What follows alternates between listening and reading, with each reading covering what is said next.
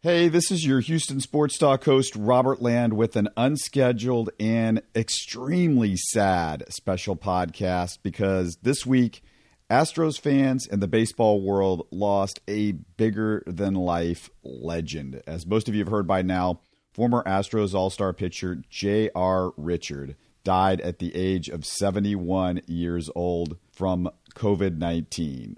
The first Astros game I remember going to as a little kid, JR was on the mound. And as you can imagine, for little Robbie Land, seeing big 6'8" J.R. Richards standing on top of that mound in the Astrodome was an image you never forget. A few years ago, I was fortunate enough to interview him. Last year, I put out a Throwback Thursday looking back at that interview. I figured this would be a perfect time to rewind and play it back for you. Welcome to Houston Sports Talk with your host, Robert Land. The togetherness, the determination of the Houston Astros team this year was reflected in the way they were able to win that division title without that great pitcher, the superstar, J. Rodney Richards. We jump into the time machine for Throwback Thursday, and this past Tuesday marked the anniversary of the sudden stroke of Astros legend J.R. Richard and the end of his major league career. He would never throw another pitch after July 14th, 1980.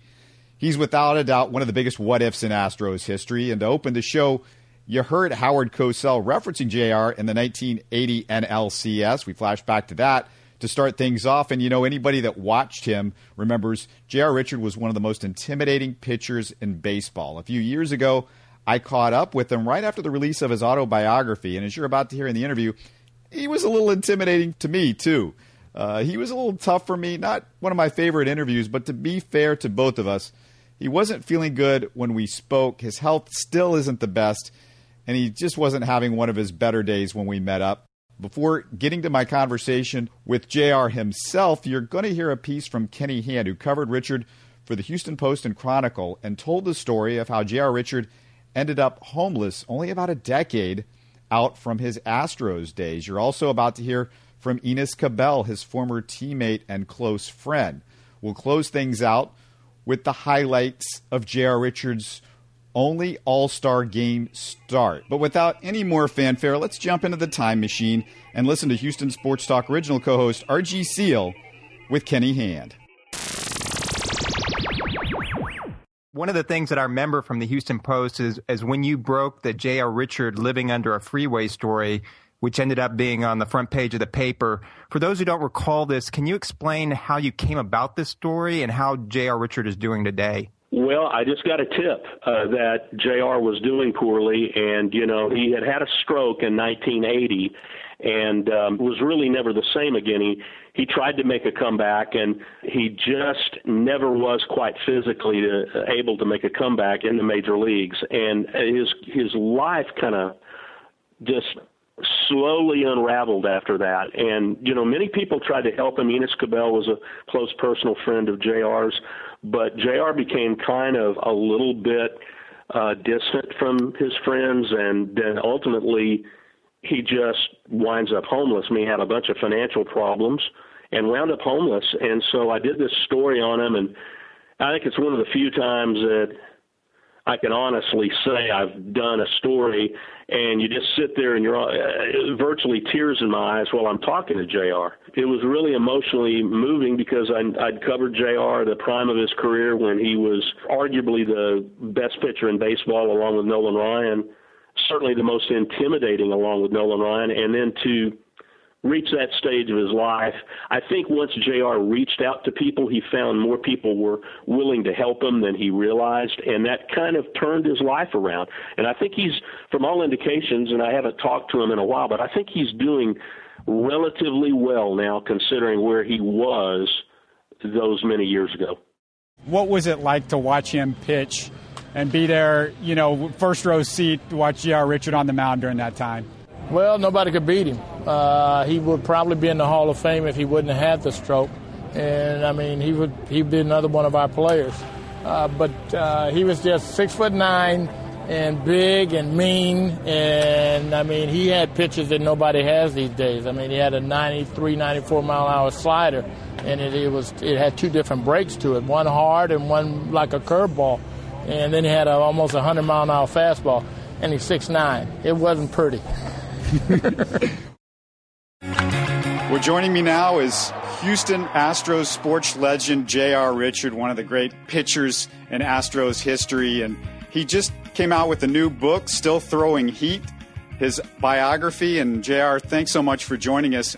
What made you finally decide after all these years to do a biography? How did the whole thing come about for you?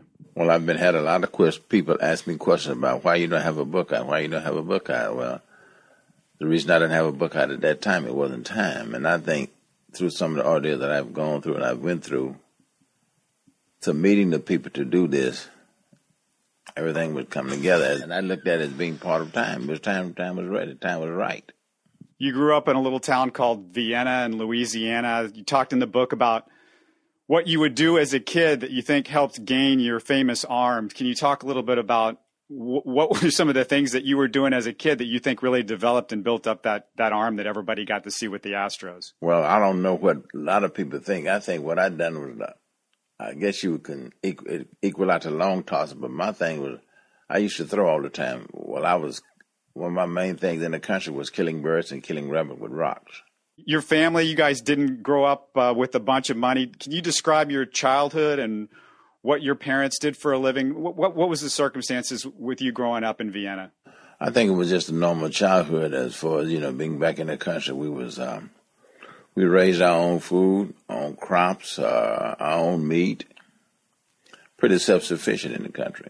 Give me a story that kind of best explains the family and what you grew up with.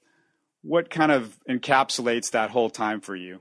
Well, I think what really encapsulates that is being as one family, being together in all things, and I would say doing a lot of things together.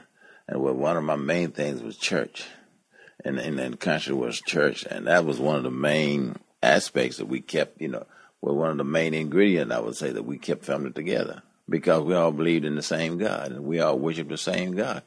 It doesn't make sense to ask God for something, and you don't never worship Him for anything. And the religion would definitely take a bigger role later on in your life. We'll talk about that in a little bit. You were a quarterback on the Lincoln High Bears. You won the state championship your junior year. You're also a punter. You averaged 48 yards per punt. Great basketball player. Remind everybody how good you were at basketball. That was something that you were pretty serious about, and there was potential there, wasn't there? Yes, it was. I think I could have gone pretty much anywhere I would have chosen to go at that time. I had like 250 basketball scholarships alone to go anywhere in the country that I wanted to, but my major turning point was the signing bonus when the Houston Astros knocked up on my door and offered me a signing bonus to play baseball. So that was the turning point. Yeah, you averaged 35 points, 22 rebounds. You thought of yourself a little bit, maybe Magic Johnson, because you said you were a really good passer, and Willis Reed was another guy that you liked a lot growing up? Willis Reed was a relative of mine. I didn't really compare myself with anyone. I want to be the first. I don't want to be the second, because when you compare yourself with someone, you can only be second best. Well, also another person that grew up in the area in Ruston, from what I understand, was a guy named Fred Dean, and a lot of people remember him. He was a great NFL player. Tell me a little bit about your relationship, or did you get to know Fred Dean? I don't know Fred Dean that well. Just in high school, I met Fred Dean. He used to play baseball with myself with the Lincoln High School, Lincoln High Bears, and he and this guy named Woodard each used to get on the goal line and run fast as they can and run to each other at the 50-yard line. They were a hoot, but I see he turned out okay. I went to Louisiana a couple of times to meet him and never did get a chance to meet him at all. Well, you're a great football player, like we said as well, so just a great all-around athlete.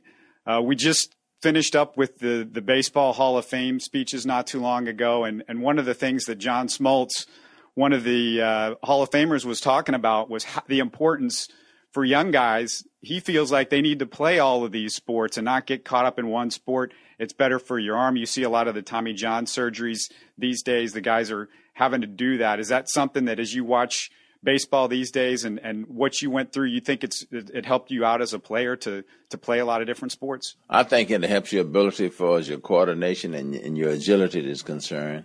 You're never one track minded. You're just all over the place. You're individualizing everything. And you have to use that concept and your ability, which require different thinking, different mindset, and different attitude set. One of the guys that was a big hero for you growing up is Bob Gibson. Gibson was a great pitcher, but also he wasn't afraid to go inside. What made you love Bob Gibson, and how did that emulate in the type of baseball player that you were? Well, Bob Gibson was one of a kind, as you know, as well as I in baseball. And at that time in the country, we didn't have a TV, we had a radio. So my enjoyment was watching him, listening to him on the radio. It was sounding pretty good as he was the best. And what I liked about Bob, one of the major things I liked about Bob Gibson is that he didn't fear. There was no fear there. You get the call to the bigs. Your first game, you face the legendary Willie Mays. You strike him out 3 times. But you say in the book you wouldn't even have recognized him if he walked into the park that day because you didn't have a TV growing up. So you never actually got to see Willie Mays play. The first time you saw Willie Mays play was when you struck him out your first game? Had no idea about Willie Mays, Willie McCovey, Bobby Bonds, and the people that was in the San Francisco Giants lineup at that time. My main thing was just going out doing the best that I can. I was being pitched a game, and I was being paid to pitch a game, so my point was just to be the best that I could be at all times. When you walk out on the mound for the first time in a major league game, what was that like? What was the feeling like? What do you remember about that day? Well, this is new, and my feeling was, I don't know what is expected of me. I'm just going to go out and do the best that I possibly can do. You also strike out Bobby Bonds twice in that game. Your first roommate was Astros pitcher Don Wilson. He's a great pitcher, threw 2 no-hitters, and then lost to this mysterious death at age 29. And you talk a lot about that in the book and what your friendship was like with Wilson. What was he like, and what kind of a relationship did you have with Don Wilson? Tell us a little bit about Don Wilson, because a lot of Astros fans don't remember a whole lot. He's from another generation for a lot of people, and they've heard about him, but they don't know much about him. Well, I think Don Wilson was kind of a hard-nosed guy, and he had passion about the game. And one thing that I admired about Don is that when I came up to Houston, he took me under his wing and he showed me a lot of ropes. The first game against the San Francisco Giants, he was my tutor, or my mentor, would you say. We hung out like that, but that is some of the greatest feelings I have of the man, because he was the real man. I remember you posed, and it's on the book actually, you posed for one of the more famous photos in the Sporting News. You held 8 baseballs in your hand at one time, which a lot of people were just amazed by. Tell the story, if you can, about how that came about. What do you remember about that photo and doing that? Well, it wasn't anything special. I think I was coming down to get ready to work out, and the photographer at that time, I can't think of the name offhand, told me to just go ahead and see how many baseballs I could put in one hand, and he took the picture of it, and that was it. Yeah, very iconic photo. You led the league in wild pitches 3 times, walks 3 times, with all the strikeouts that you had, the 300 strikeout years. Now, I know some people thought you were wild at times to scare hitters. Was that ever the case? Were you just trying to scare them sometimes, or did you throw a wild pitch just to make them think? Do you have one of those ever? Believe it or not, I never did throw any wild pitches. I never did throw in at anyone. And I was in baseball. None of this was intentional. It wasn't intentional. Well, you had them scared, that's for sure. What was the manager that you think with the Astros, of the managers that you played for, who got the most out of you, or was there a coach that you really felt like helped develop your game when you came up to the big league club? I said the pitching coach. I won't say the manager. The pitching coach really helped me. And the guy that I'll never forget named Hub Kittle. He was with the Astros organization at that time.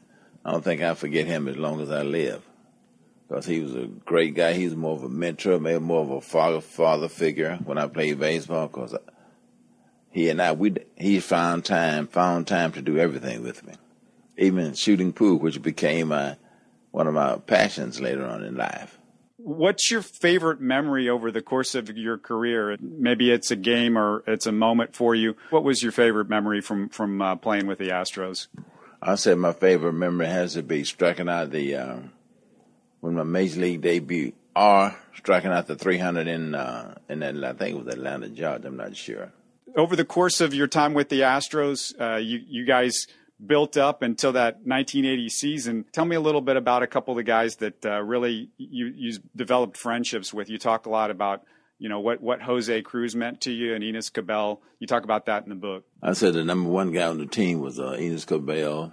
Of course, I was friends with all of them, but I think Enos Cabell and I, we hung out more. We done a lot of things, more things together than with the rest of the guys on the ball club. So I would say he was one of my best friends at that time. To this day, you're still very close to Enos Cabell, right? Yes.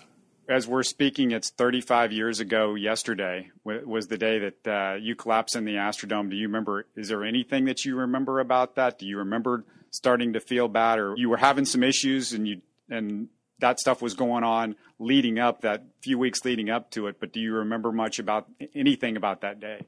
Well, what I can remember is that I was working out in the Astrodome that day, and I felt a loud, high-pitched tone ringing. I heard a loud, high-pitched tone ringing in my left ear. Then I got nauseated, laid down on the Astrodome floor, and Wilbur Howard for some reason, he was taking cold towels and putting on my forehead and kept asking me, Jay, are you all right? Jay, are you all right? But I kept thinking, what do you think? What do you think? And next thing I know, I woke up in the hospital with a pretty nurse.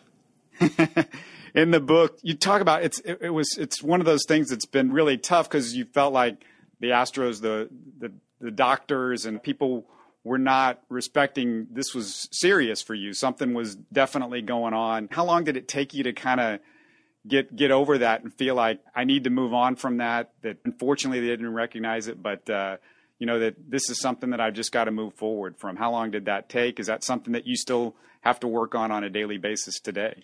When I started, really got into the God aspect more, and the Bible says if you don't forgive them, He'll never forgive you. So you know, that's one thing that I must do. And He said, even though I don't care how much people hate you, you have to learn to love them. But He did not say you have to learn to love their ways.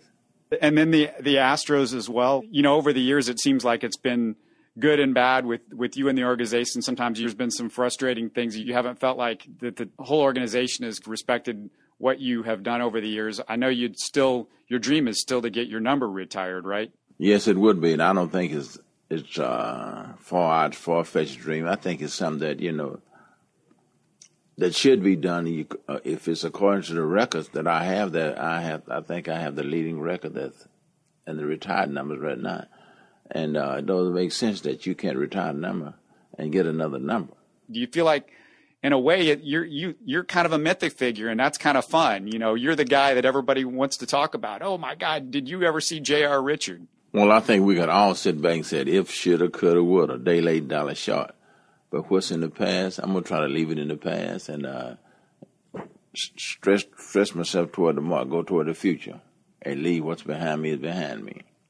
And I never had any problem really with the Astros. Even though people do what they do to you, you still don't hate them because they done what they done. Hate is a strong word. You keep on living. Life still goes on.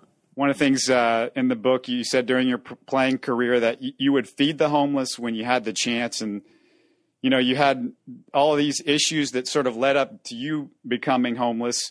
What drew you to the homeless when you played baseball, and how do you think that experience of being homeless yourself changed you as a person?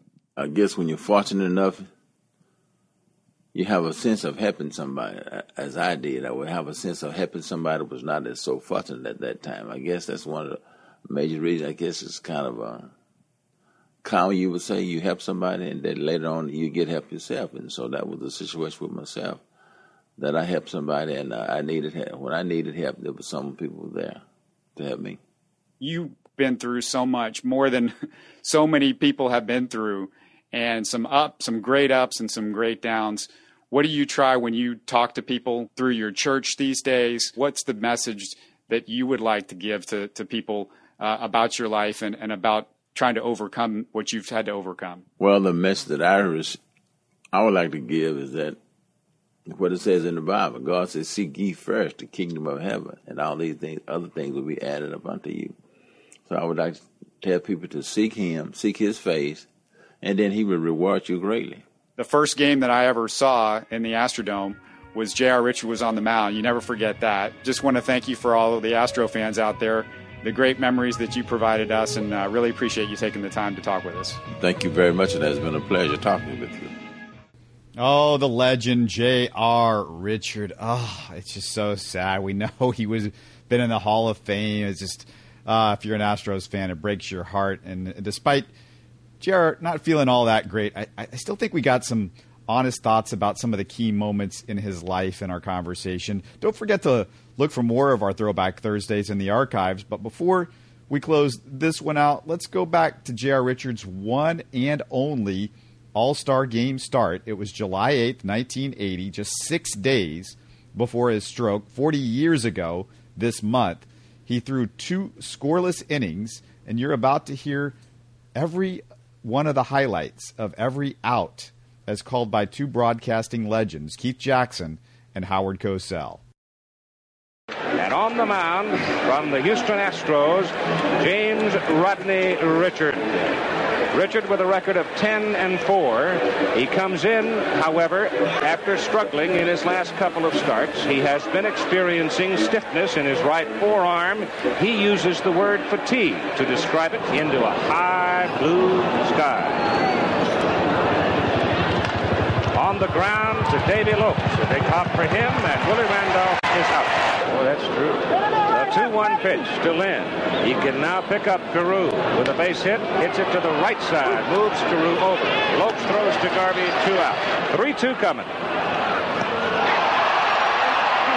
Pitch chases him. He's out. He wanted to fake it for a minute, and then he decided he couldn't. A 2-strike pitch to Fisk. Gone.